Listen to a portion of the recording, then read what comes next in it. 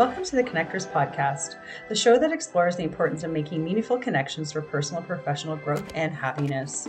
We will share how building and recognizing strong connections in life can help you achieve your goals, find fulfillment in your work, and how you can create opportunities to build a purposeful and fulfilling future. Come along for the journey and let's connect.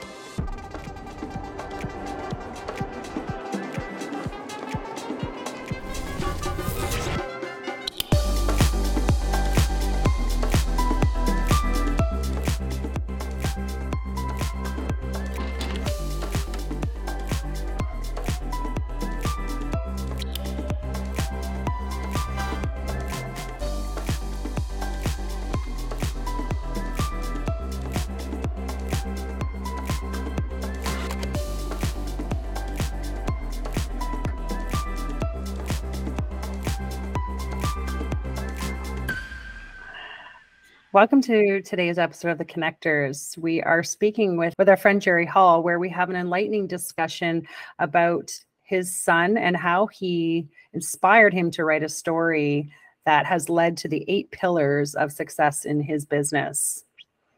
We talk about it's not the goal we attain, but the person we become along the way. You cannot outperform your self-image. We carry on the conversation with how success is structural, and we unpack that systems are more important over individual talent. Stay tuned and keep on listening. Like, follow, and subscribe. All right. Hi, Quentin. Hi, Jerry. How are you? Hi. Good. How are you doing? Good, thanks. Good. Welcome to the Connectors, Jerry. We're excited to have you here today. Well, it's a pleasure to be here. Thank you for having me. Thank you. Okay. So just a little bit of a background. Jerry has been referred to us a few times through other guests that we've had on the show. So we've been excited to get into a conversation with you.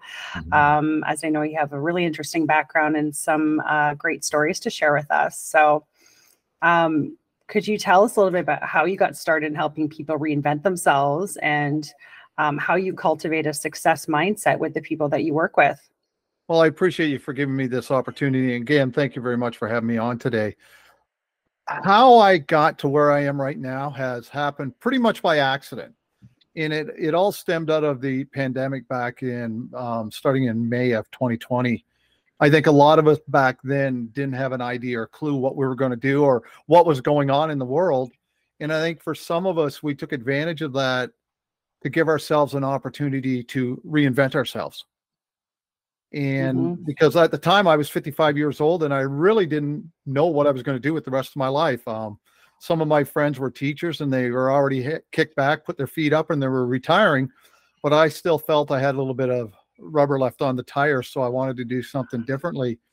And so it's always been a part of my bucket list that I wanted to, at one point in my life, go from a stage of success into a stage of significance where I could take a lot of the things that I was able to learn from mentors and from teaching over the years, that hopefully I could actually take that information and give it back in some way, shape, or form. And I had no idea how I was going to do that, but it was always a dream of mine, and the pandemic gave me that opportunity to, or that platform where I could actually think it through and put myself in a position where I could actually start helping people.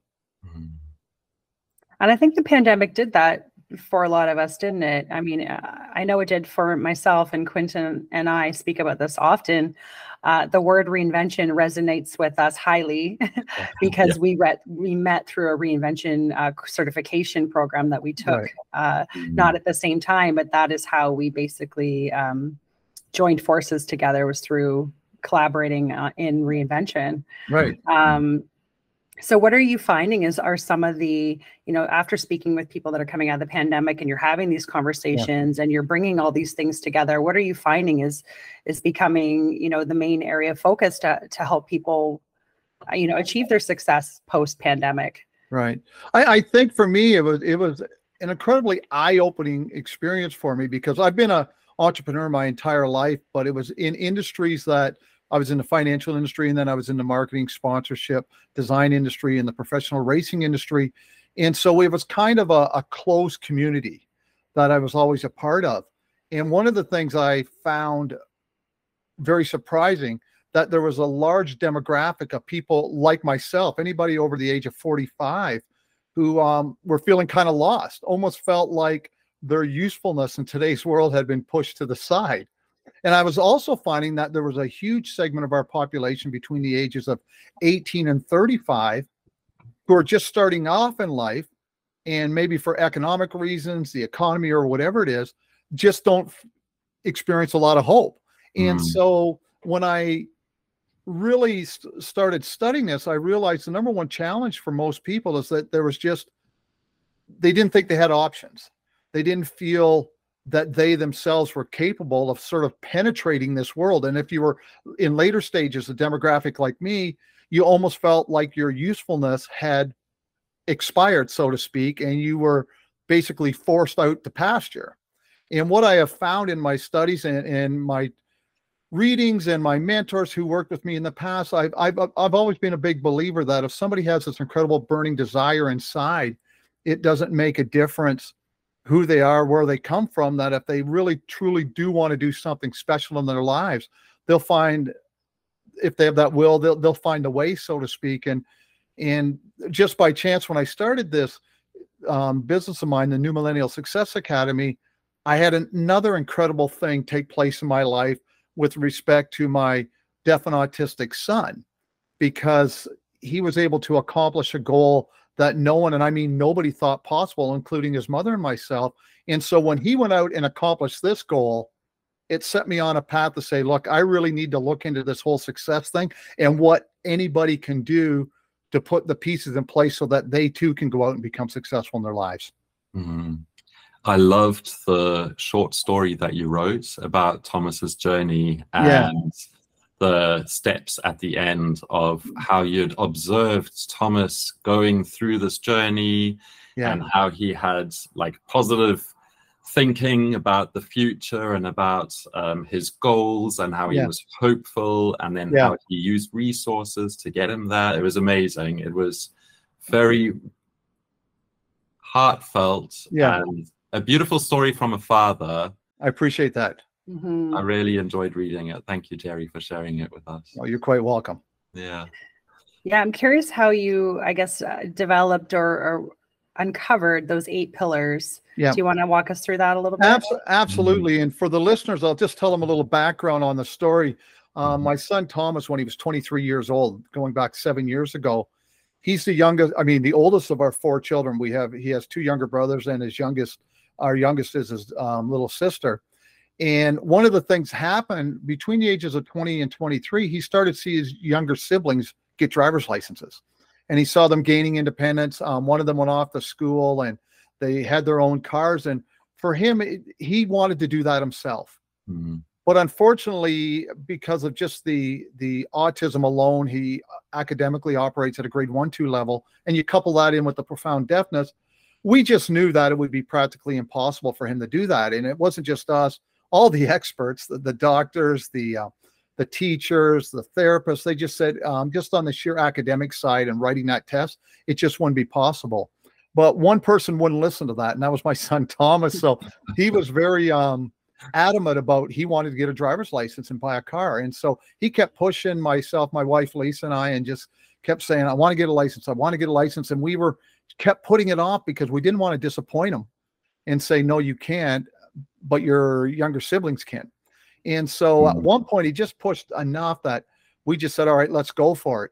And I'm, I'm ashamed to say almost that we were only almost hopeful that when he did fail, he would give it up. But he didn't fail. For about 3.5 years, he got up every day, put on his boots, and he just went to work.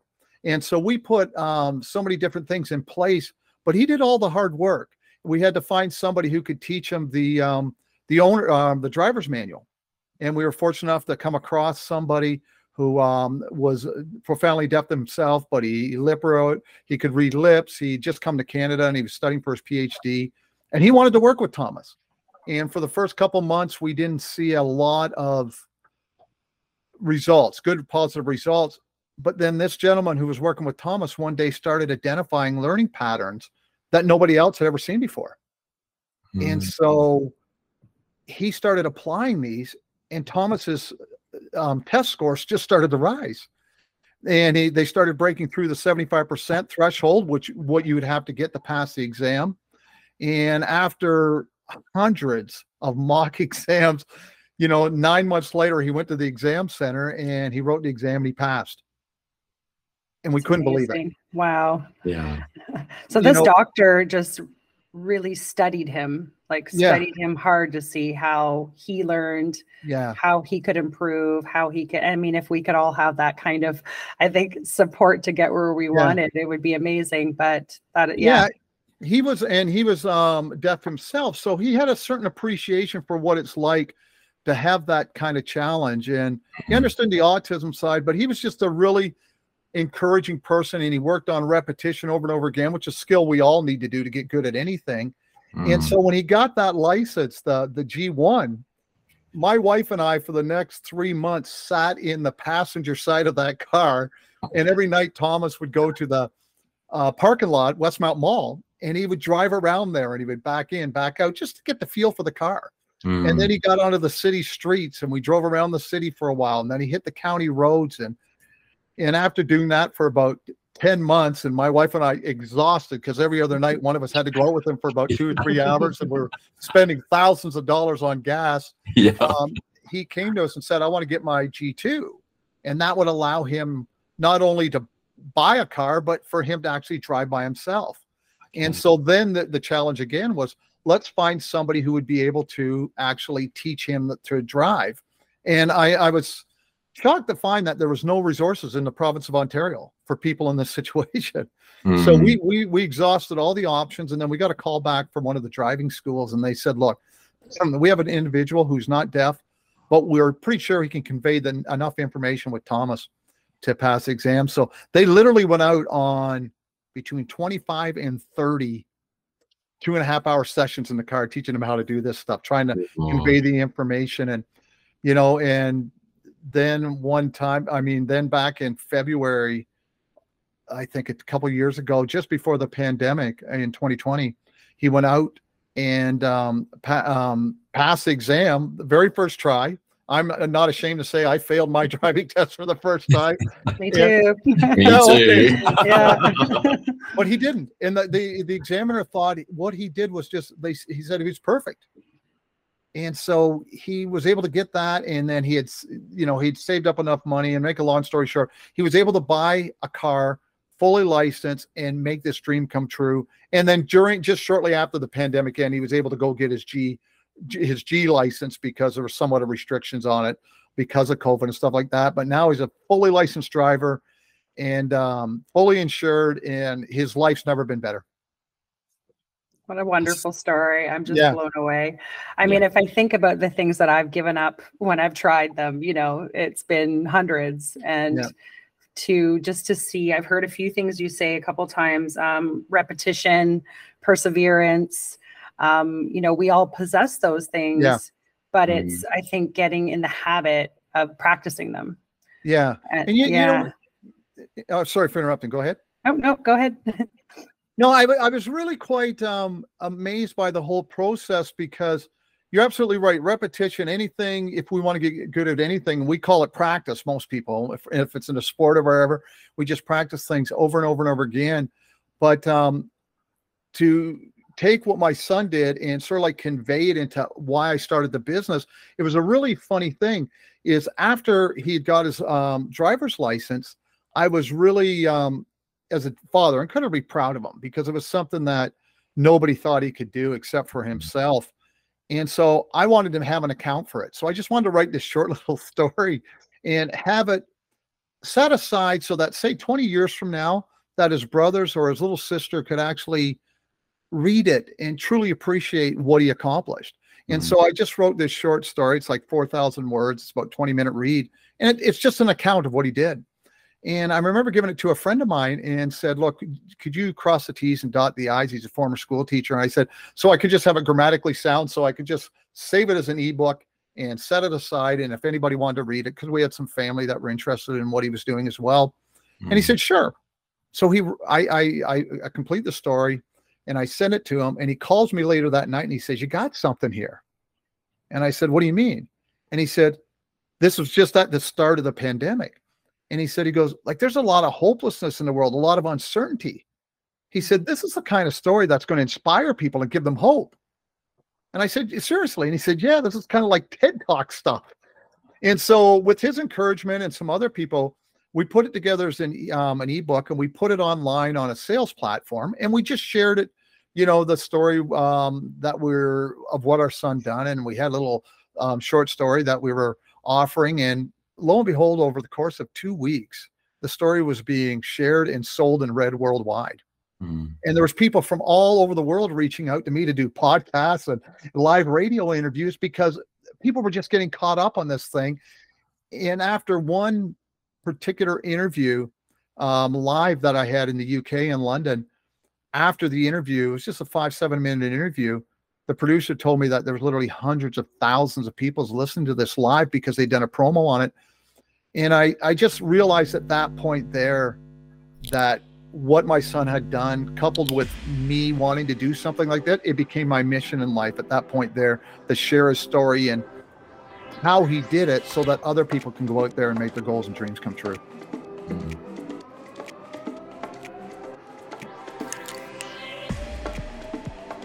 If you've got a story inside of you, consider pitching it to us, the Connectors. Get in touch with us on any of our social media platforms, and either Joe or myself, Quinton, will get back to you. So come join us on the show and let's connect.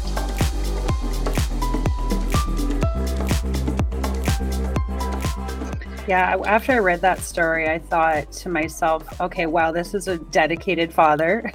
I appreciate that. A dedicated family, because it wasn't just you. It was, he had a team of people and support that he needed. And, you know, if I can reiterate this again, we talk about that in the show, that you need to surround yourself with the right people at all times to succeed. So it seems like some of these kind of pillars that we talk about have this common thread and common theme. Exactly. He also had a mentor and a coach in the PhD student who was someone who was also deaf, so could reach into his world and show him a path and say, look, if I can get a PhD level as a deaf person, you can too reach your peak of your mountain. Yeah. And even though they weren't blood relatives, there's a certain community, I'm sure it has in all, like the blind community or the deaf community. They were sort of like brothers that way, is that he was the fellow who helped them with some was invested in Thomas's life because he wanted him to do well, and he knows what it's like to struggle. And getting back, Jolene, what you were saying, it does take a community, and I would be really remiss if I didn't mention the fact that Thomas is who he is today. I get to be the fun guy. Most dads do. But the reason why he was even got to that level in his life where he was able to do this stuff was all because of his mom. Because my wife, Lisa, from the day he was born at 27 weeks, and he was 2 pounds, 5 ounces, and spent 10 weeks in the neonatal intensive care unit here in London, Ontario. And from day one, he became my wife and his mother's number one priority. And so this was before Google and mobile phones and PCs and that. And my wife was on the phone every day, calling people, going to meetings, thousands of miles of travel, you know, just to give him the tools and the resources, and fought for him, you know, just day in and day out to get him into programs and funding and all this kind of stuff. So, you know, like I said, I'm the one that gets to tell the story, but quite honestly, if my wife hadn't done what she had done in those first 5 formative years of his life, you know, none of this would have happened. Yeah. What's your wife's name? Her name's Lisa. Lisa. Yes. Well, massive props to Lisa. Absolutely. We're going to give her a shout out. Yeah. Mums get it done. Mums get it done. We do. I'm curious about Thomas. Is he very determined, like, and strong-willed as a person himself? Yeah. When he was a little guy, it was unbelievable because of the deafness and the autism. He's his life somewhat limited in his exposure, so he certainly lives in a smaller bubble than most of us. But and I hate using the expression pig-headed, but when he was a little kid, If he didn't want to do something, he just wouldn't do it. And he was maybe it's because he had a certain degree of OCD as well too, is that when he got focused on something, it was amazing. And even now with his car, if he wants to fix something, before I can even get it to the shop, he's actually tearing it apart, fixing it himself, going on YouTube now, figuring out how to do it. And I will tell you, one of the incredible things happened that I never expected to happen, because there's so many wonderful things, the ripple effects from our accomplishments that we go into different areas of our life that we never thought we would.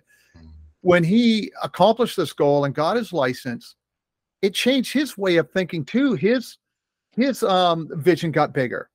So he does things now in his life that I never even imagined. Like his vocabulary's increased dramatically, his writing skills. He's taking up things like cooking and baking, and it's so he'll watch stuff on YouTube, and then he sends my wife and I out for a list for foods, and it's his entire world, because he climbed this one Mount Everest in his life and was able to break that barrier.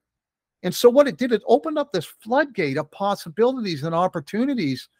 And that's what happens in all of our lives, that it's not just the goal we attained, it's who we became along the way, and the skills we developed, and the resilience and the perseverance and the belief in ourselves, so that when we do bust through that door, there's a lot bigger space that we can go out and explore and conquer as well. And I've seen this with Thomas, and quite honestly, I never expected that to happen.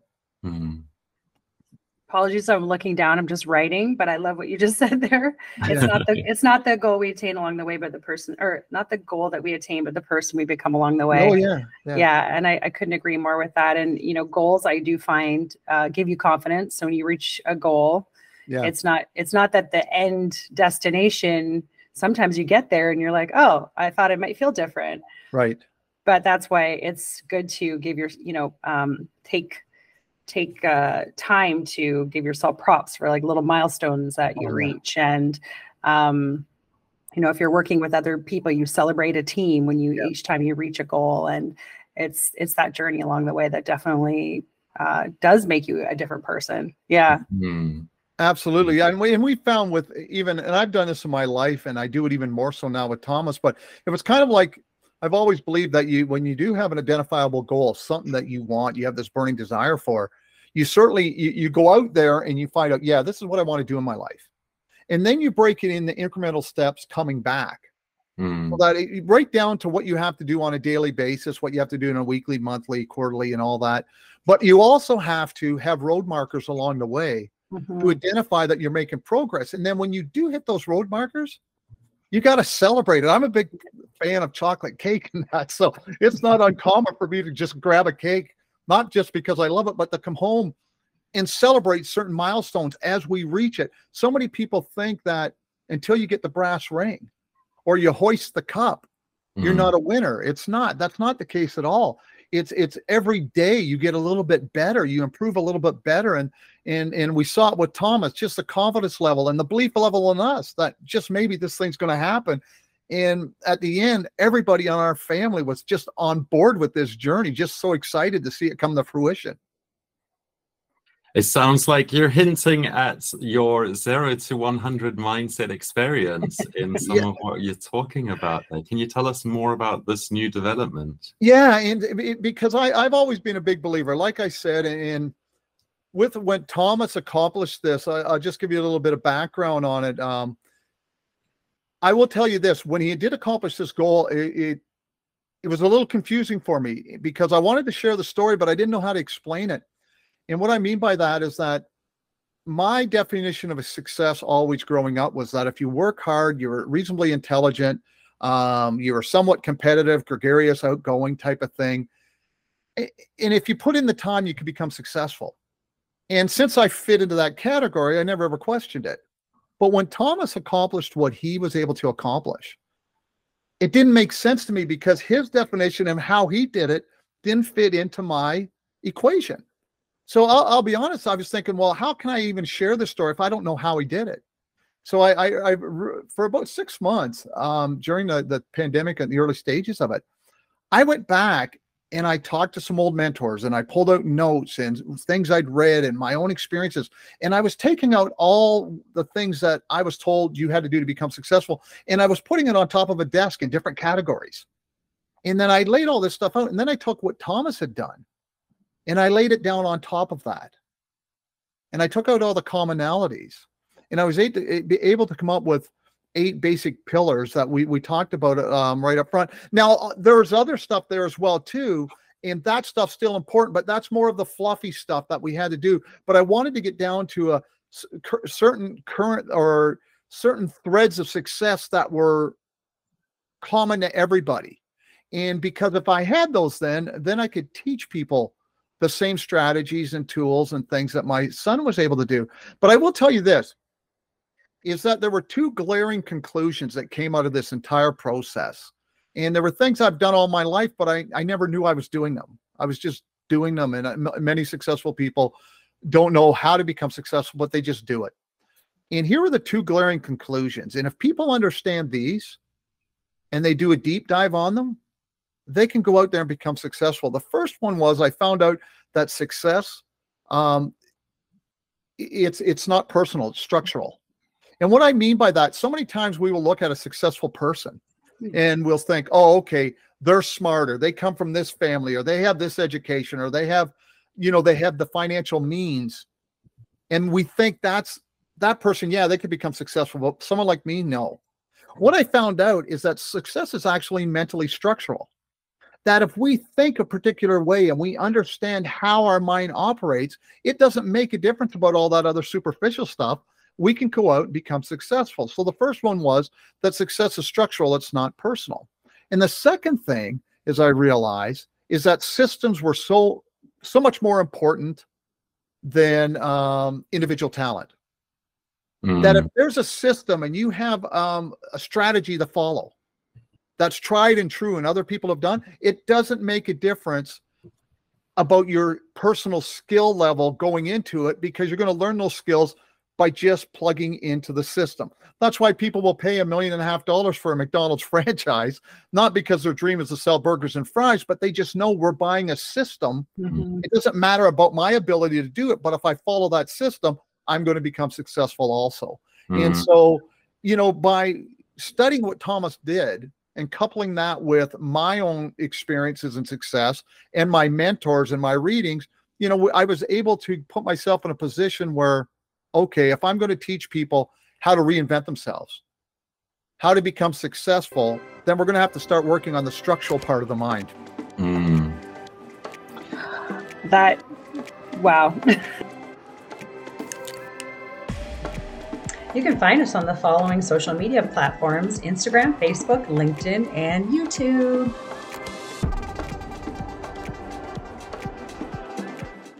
It just resonates with me well, but also blows my mind because I just think like you, I grew up in an environment where success was determined by, certain benchmarks, like, you have a nice big house, you have a great job, you make a certain amount of money, you have a nice car, you have the kids, you have all the things, all the visual things that we see on the external. Right. That this is the first time I've heard it explained in such a way that the structural component, I understand. Yeah. My definition of success the last 8 years was being a great, a single mother to my son. Right. And so I focused heavily on that component for myself. And I'm the only one that could determine what that looked like. Right. Yeah. So, and I think that's what is what you're saying. It's the structure that we work within. Yeah. And, but although it was personal as well. it was personal as well. I heard the perfect definition of success, and I stole it from Earl Nightingale. And he said, success is the progressive realization of a worthy ideal. And that worthy ideal is what's important to you in your life. That if every day you're progressing closer and closer to that, like Thomas did, then we're a success in our life. So many times, like I said, people, it has to be the ring, or it has to be hoisting the cup. It's not. And we beat ourselves up way too much because we haven't done that stuff yet. But if you're getting just a little bit better every day, you understand the difference it can make. I was at this seminar once, and the speaker said, he goes, look at this. He goes, if you're on a straight line, walking down the road, and you just make 1/4 of a degree move to the left. That's no big deal. Nobody's going to notice it. But if you keep on that track a year from now, you'll be 100 miles away from if you stayed on the other one. And that was in when I picture things like that, I go, you're absolutely right. You don't have to do it all overnight.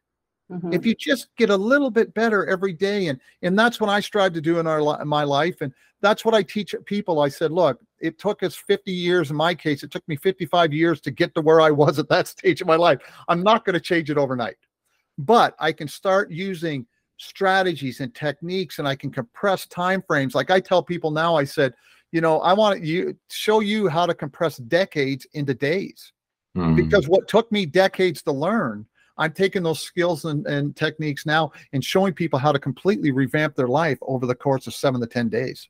Do you find go ahead. Go for it. No, go for it. Oh, I was just going to ask do you think success can be a moving target as well? Because sometimes I think mine shifts depending on what's going on in my life. Like my values stay the same, but the level is depending on what's happened up until that point, something may need to shift. And I don't know if that's part of the reinvention component. Yeah. So how, do you still apply the same pillars, even if your definition of success changes? Yeah, it does. And you know what, I will tell you this. Here's what one of the very first things I'll tell people, and I'm kind of trying to contain myself because I can go full bore on this stuff, but then we'd be here for about 5 hours.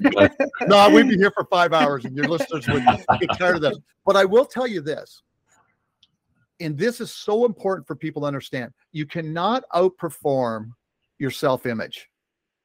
How you perceive yourself, you cannot outperform it. So I'll have people all the time says, "I just keep hitting that glass ceiling. I just can't bust through." And I say the reason why is that your self-image, you don't believe you can do this. So success in getting to this, like I said, in my course, the 0 to 100 mindset experience, we go back and we take a look at our beliefs and our thoughts. Where do they come from? How to uninstall these disempowering thoughts, and how to install empowering thoughts, and how to overcome a procrastination, and how to set goals, and how to build good self-esteem, and healthy habits. So we teach people how to do all this stuff. But the one thing, most importantly, is that we have to change our identity. And how we change our identity is our belief system, what we believe about ourselves. And so we can start doing that immediately. In a perfect example, there's my son. His identity changed dramatically during this process because he was able to accomplish something that nobody else believed he could do that.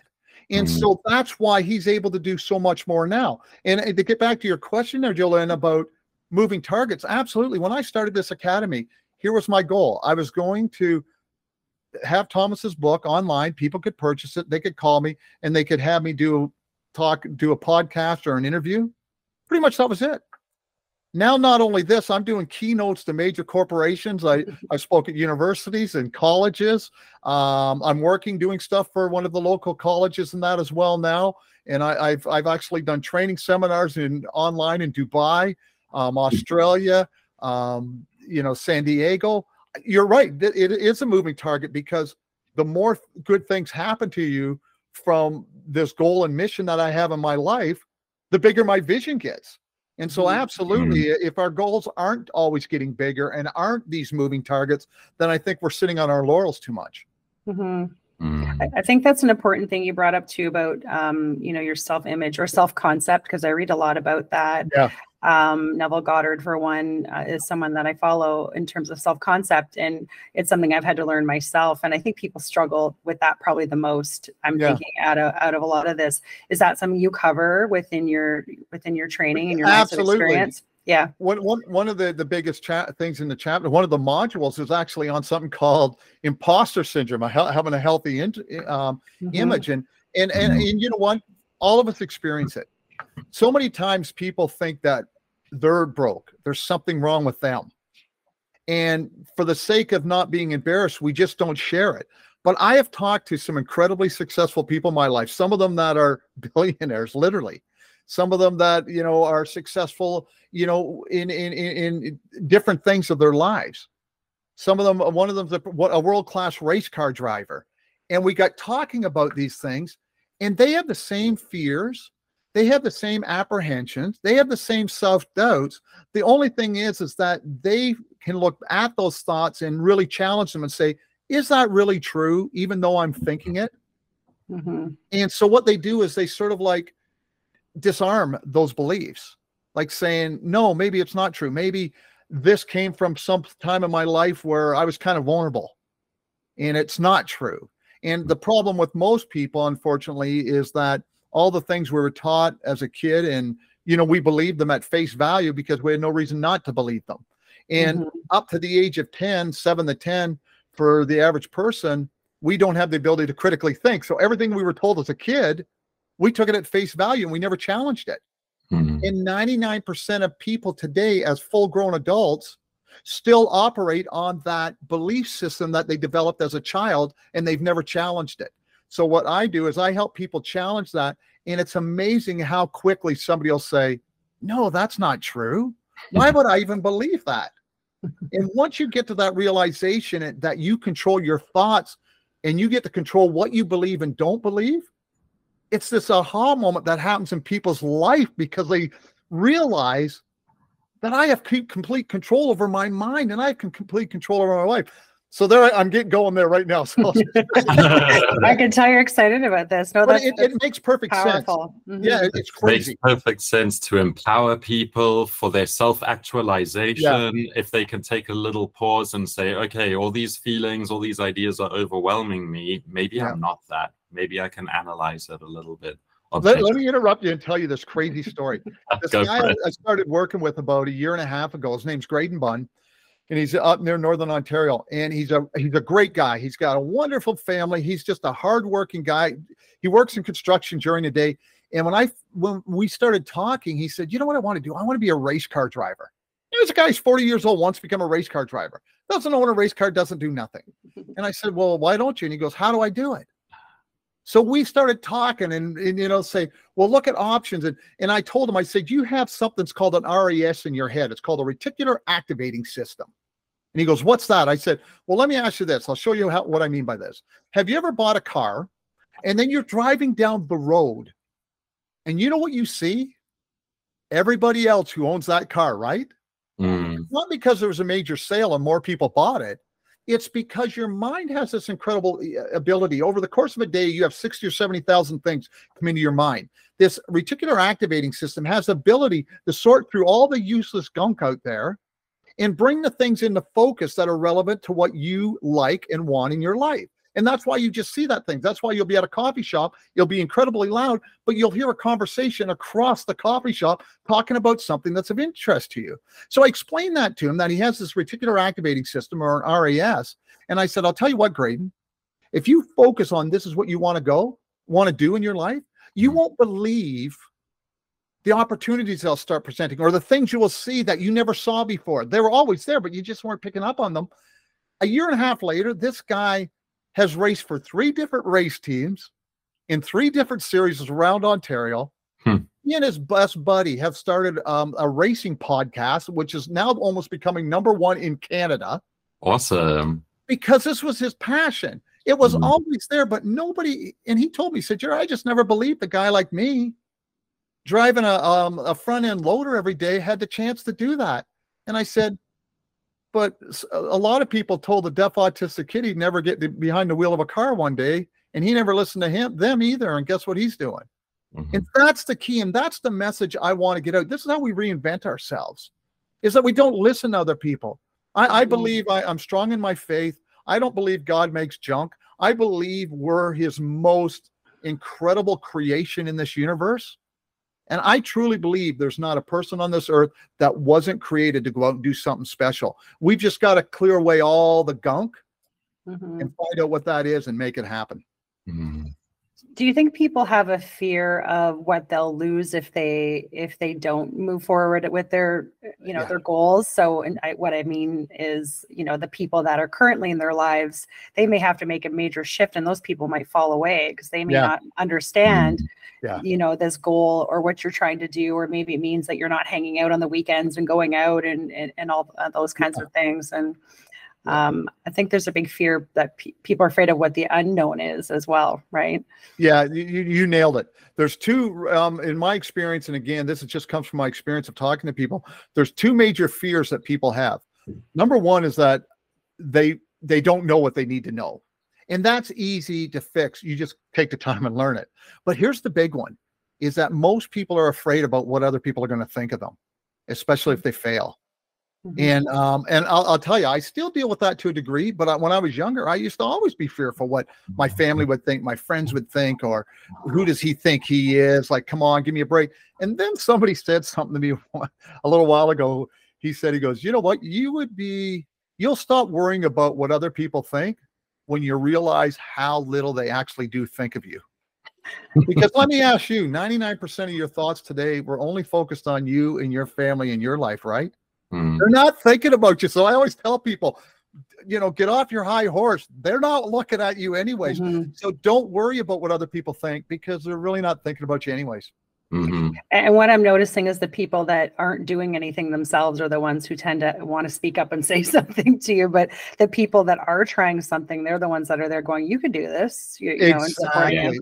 And you're right. We will move from different circles. Some people, we have friends, seasonal friends. Doesn't mean they're good, doesn't mean they're bad. It just means that they're there for a season of our life. Now, there's certain people that have come through my entire life with me. Not just my wife and my kids and my siblings and my dad, but there's other people, because we have a commonality about it, what we want in our lives. But you're right. There are some people in our lives that, not that we leave them behind. They'll just go down a different path. And that's a tough thing. That's a sad thing at times, because we lose those relationships. But we have to understand that, nothing's permanent. Change is the only thing that's actually permanent, if that makes sense. It's an oxymoron. Yeah. Change is the only thing that's permanent, and human beings live in small communities. We can't physically live in a bigger community than 150 members. There's a lot of science that's been done around that you've got like a tiny group of close friends. You kind of know sort of 50 people. There's another 100 on the extremities, and then that's your world. That's it. And for me, because I deal with a lot of people from a professional point of view, my circle is very, very tight. I would say there's maybe 2 or 3 really key people outside of my wife that I would share my utmost feelings with. And I'll be honest, they're family, and so that's about it. And so, but that's okay. Some people like those big circles.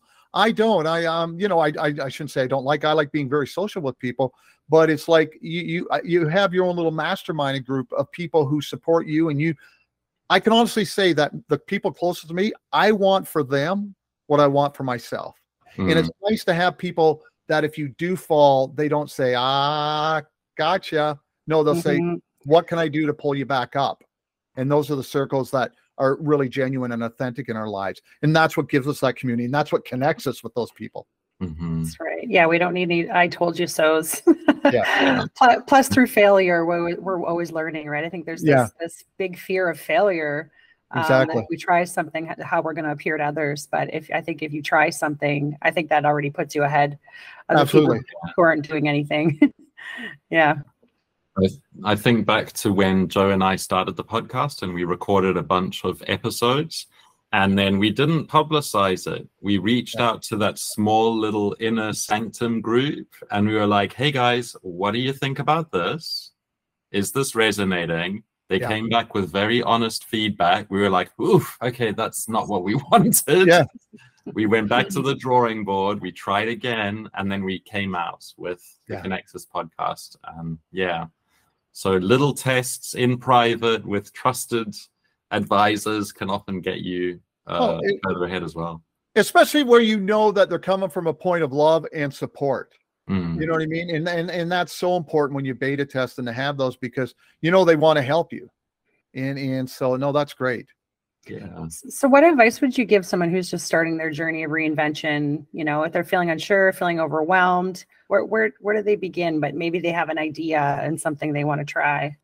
The first thing I always tell people is say, look, first of all, you got to stop beating yourself up, and you got to stop saying, look, I'm 50 years old and I haven't done anything in my life. I said, you got to stop that, because that 50 years During that time, you learn to overcome a lot of adversity in your life. You developed an incredible amount of skills. So you've got to stop the negative self-talk. You basically have trained at this point in your life. And I'll be honest, when I started this 2 years ago, I said to my wife, I go, oh man, I wish I would have picked this up, 20 years ago. And she says, but Thomas would have only been 10 years old. He wouldn't have been able to buy a car. Everything, it all comes together. So the first thing I tell people, I said, stop beating yourself up. If you have a burning desire, there's only one day where that's going to stop happening. And that's when they pat your face with a shovel. And I don't mean to be crass, but that's pretty much it. Up to that point, so I tell folks, I said, stop beating yourself up and figure out what your why is. Why you want to do this. And that's so important. So many times I'll ask people in the financial industry in particular, I said, why do you do that? And they'll say, I just like helping people. I said, great, but why do you want to help people? Well, because I feel it's my obligation. Okay. And so I do this 7-step layered exercise. 5 whys or 7 whys or yeah, it's 7 whys. 7 whys. It's not till the 5th one that you get out of your head and into your heart. It's only when the why is heart driven. Then you can really do it. And I'll be honest with the listeners here. Here's what mine was. And it wasn't just the why that started 2 years ago. It was some time ago. And my why was, it's emotional to me, is I was tired of feeling like a loser. That's what my why was. And I wasn't going to feel like a loser anymore. I know what it's like to feel like a loser. Everybody looked at me and says, you weren't, but I felt like one. But I couldn't get to that why up here. I had to get it into my heart. So I had to, and so you find out what the why is. And in that why every day, all I got to remind myself, they'll say, you got to make a call or you got to do this. And you're going, oh, I don't want, I'm tired of this. And I said, no, I don't want to be a loser. I don't want to feel like a loser. And believe me, it gets me going. And so, and I always tell people, say, well, I don't know what I can do. I don't know what my skills are. I don't know how I can make a difference in people's lives. And I'll tell you this, I'll say, look, you're most qualified to help the person you used to be. So you look back at what you've overcome in your life. See, I didn't feel good about myself at one stage of my life. And here's what was ironic about that. If you had seen me from the outside in at that time, you would have thought I was one of the most successful people you knew. Nice home, nice part of the city, beautiful family, nice cars, doing the holiday stuff, all that kind of stuff. And I didn't feel good about me at all. And I didn't like that. When I went to bed at night, my eyes were like snowballs staring at the ceiling, not happy about who I was. And so I've taken that experience and said, I don't want to feel like that. And I don't want other people to feel this way. So I can show them how to do that because that was me. And so that's what I realized. I am most qualified to help the person. And I found out there's a lot of people out there that feel exactly the same way I did. And that's the same thing in everybody's life. My son, Thomas, can teach people to do something, not just drive a car, but to do something they didn't think was possible. He can show them that, yeah, they too can climb a Mount Everest, even if nobody thinks they can. And that's the wonderful thing of us as human beings with our experiences. What we've done enables us and qualifies us to make a difference in other people's lives. I provide a lot of free content, and it allows somebody to access if they want to get a hold of Thomas's story, or if they want to enroll in the 0 to 100 Mindset Academy. They can do that, or they can follow me on all the social media links.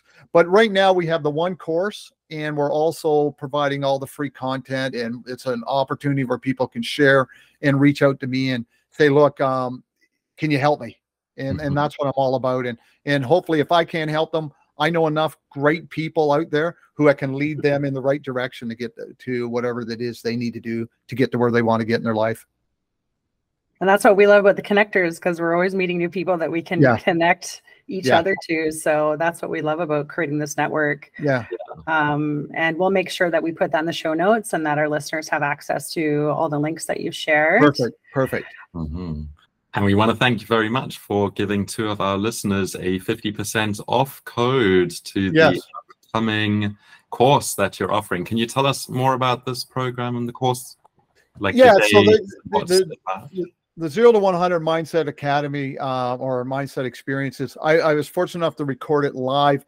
I tried to record another course during the pandemic, but it was me standing in front of a camera in a closed studio, and I kind of worked better and when I'm in this kind of element here talking with people. So I recorded it back in May, and it's in total, it's about 4.5, 5 hours of instruction. It's broken down into 8 modules with exercises at each one. And each one of these exercises and each one of these modules, they cover the tools and the resources and the understanding for the things that I had to deal with so I could get to where I want to go.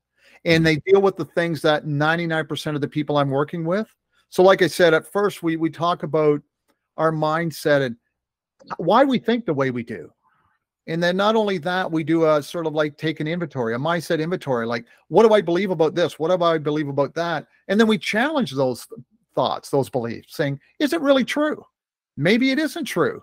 Maybe there's not enough facts and figures to substantiate it. So how can I start thinking differently? So we talk about taking those things off and disempowering those thoughts and creating new habits. And there's before we go here, if you like, I'll give you a really neat little example on how people can set really good habits very, very quickly and stick to them. So we teach people how to do that, and we teach people how to develop a good self-confidence, and then deal with probably one of the biggest issues most people have in business and in life is to deal with procrastination. Because I found that if people are very good at taking action, massive amounts of action, and not procrastinating, that's the key. That's when you get things done in our lives. And most people procrastinate and they think it's a character trait, meaning that they're lazy or they're not motivated. It's not. Procrastination it's not a cause. It's an effect of some other underlying issue. And once we address that underlying issue, it's amazing how fast we can start getting things done in our life. And there's just simple strategies you can do to fix that as well too. And we cover all that stuff in the course. And I'm overwhelmed by the response we're having with it. And I'm overwhelmed with the testimony as I get back. And my gosh, we got guys driving race cars that never thought they could ever do that as a result of doing that stuff. So yes. So what I will do is I'll provide you a code so that if 2 people, you want to give it to 2 people or have a raffle or whatever it is, I'll give them a code and it's 50% off. It's $99 US. So believe me, I put 3 kids through college and university. I know what tuition and costs are and the courses I take. So it'd be half price for $50 US. So I'll get you that code as well too. That's amazing. Thank you. That's for very, offering very, that. Yeah, that's super generous of you. And I definitely encourage anyone who's listening to read Thomas's story, to look at the New Millennial Success Academy, to sign up for the course. Yeah. Even $99 is not a lot. No, it's not. It really isn't. We're all used to. That's less than a night out. Yeah, pretty much. Yeah, these days, absolutely.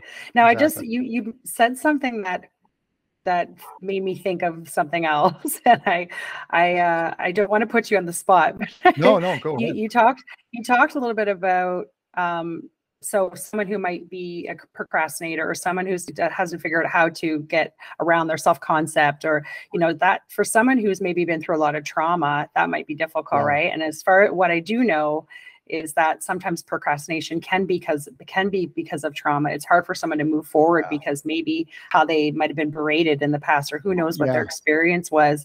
I'm just curious if you ever encounter, are the people that usually take your program, they're already signed up, they're in it, they want to do it, so they've kind of already wrapped their head around that mindset? Or have you ever experienced anything or anyone where it could be a little bit of a struggle because there's some of those underlying things?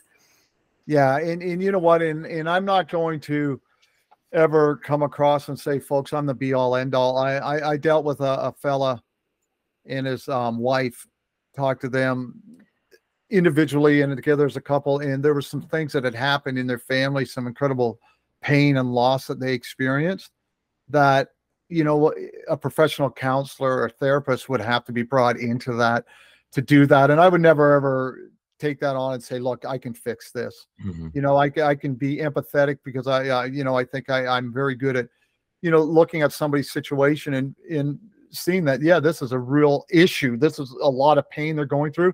But I certainly would never misrepresent myself or them by saying we can fix them through that, because there's some real trauma that people have gone through in their lives, that the best approach is to go to somebody who is professionally trained to deal with that stuff. But I have found that I would say 95% of the issues that people have and this is exciting for all of us, it's carburetor adjustments. It's mindset, just changing our perspective on things. And when we do that, and we start believing that, yeah, maybe I can do that. It's not just that person. It's not just that person. It's not just that person. Maybe I can do it. Mm-hmm. And I'll tell you, when people give me these success stories saying, you wouldn't believe it, I did this, I knew they could do it, but they just never believed they could do it. And it's the most exciting thing in the world. So yeah, there are people with incredible trauma and stuff, and I certainly never want to make light of that. But for most people, you know, we can do some simple fixes. Takes the time, though. They got to put the time and effort into this stuff to constantly get better on a daily basis to improve. But people can start seeing change immediately. Amazing. Yeah, I think once you're committed, you know, to positive self-talk, positive reinforcement, you know, working with positive people that you know are going to help with that mindset shift, it can do wonders for sure. Absolutely. Yeah. Love it. Well, I do hope to meet you in person at some point, Jerry. I'm sure I will run into you in the city of London. It is pretty small, and now we know we have mutual connections. So absolutely. I thank you so much for being here and sharing your story and your wisdom and your purpose. It's been a great conversation, and I really appreciate your time. Absolutely. Yeah. And it's actually, I just love getting out and chatting with new people, and you guys are doing a fantastic job. I've been following your podcast as well too, and each week, you know, it gets better and better all the time, and that's what we're looking to do. So I love listening to it too, and it's been an absolute pleasure for being you guys having me on today.